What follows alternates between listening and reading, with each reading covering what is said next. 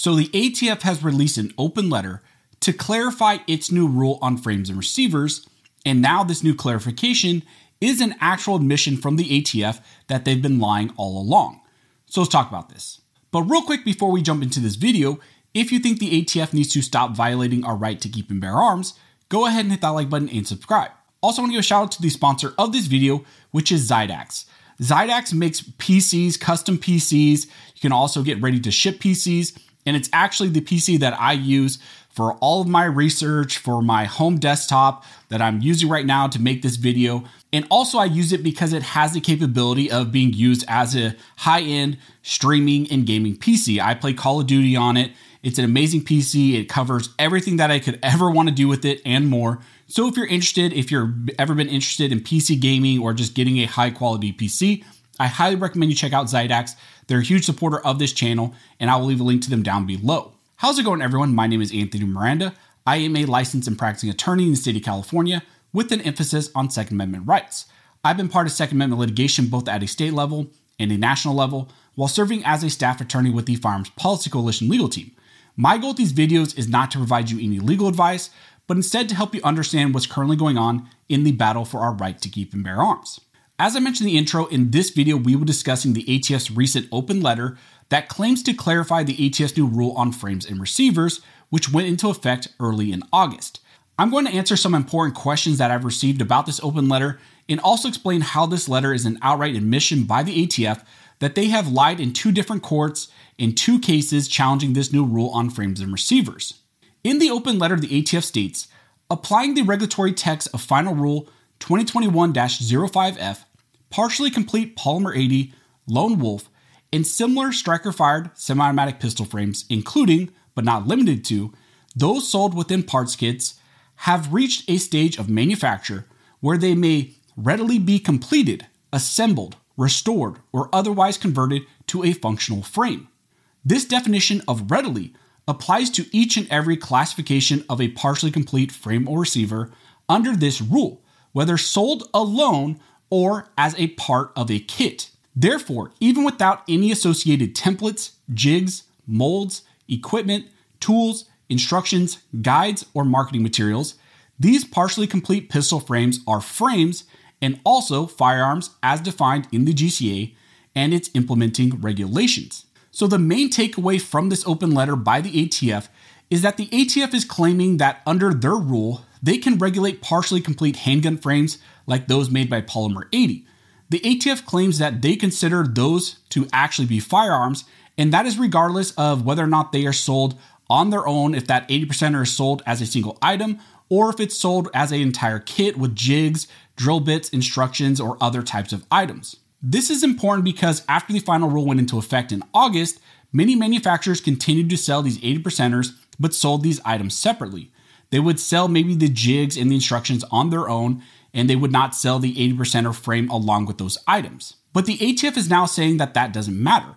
They claim that the incomplete frame on its own is actually considered by the ATF to be a firearm and is subject to the new rule, and it doesn't need to be sold with jigs, instructions, and other items. But here is the big issue.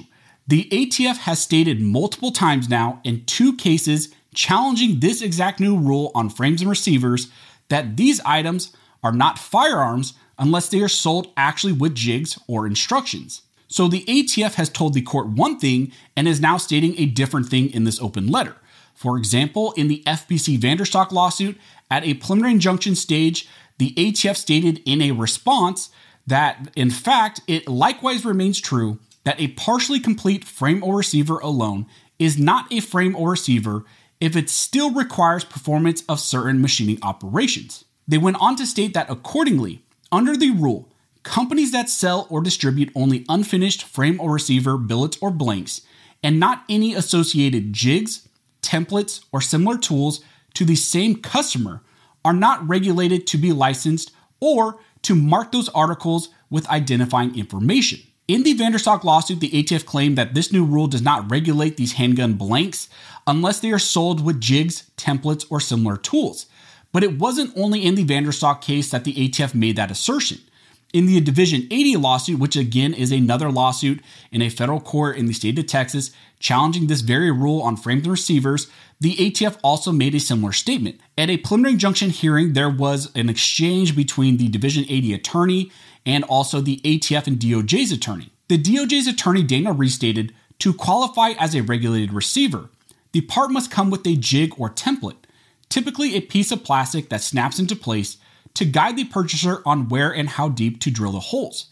Drill bits and instructions making the receiver readily convertible within minutes to a fully functional firearm. These claims by the ATF also helped them weasel out of some of these preliminary injunction hearings and motions, because the ATF outright made the claim that the new rule was much more limited in its scope and impact, essentially saying that it only targeted 80% of parts kits, not the individual items on their own. But now all of a sudden, in this open letter, the ATF is claiming that no, they believe that the new rule also regulates incomplete handgun frames for polymer 80s and similar striker-fired semi-automatic handguns and pistols, and that those items sold on their own could be regulated under this new rule. So this is just classic ATF flip-flopping and just making things up as they go to actually meet their needs. In response to this coming out, many of you have been asking me questions about what impact does this really have and what does this mean for you? Well, the open letter first simply means that those companies who have these items in their inventory will likely be required to serialize and perform background checks on these types of items before they are sold to any customers. And that's regardless of whether or not they are selling a kit or one of these individual items. And that is what the ATF's current position is. Now, does this mean that 80%ers you bought and possessed prior to this rule going into effect are now banned and that you have to destroy them, or you have to take them into an FFL and have them serialized?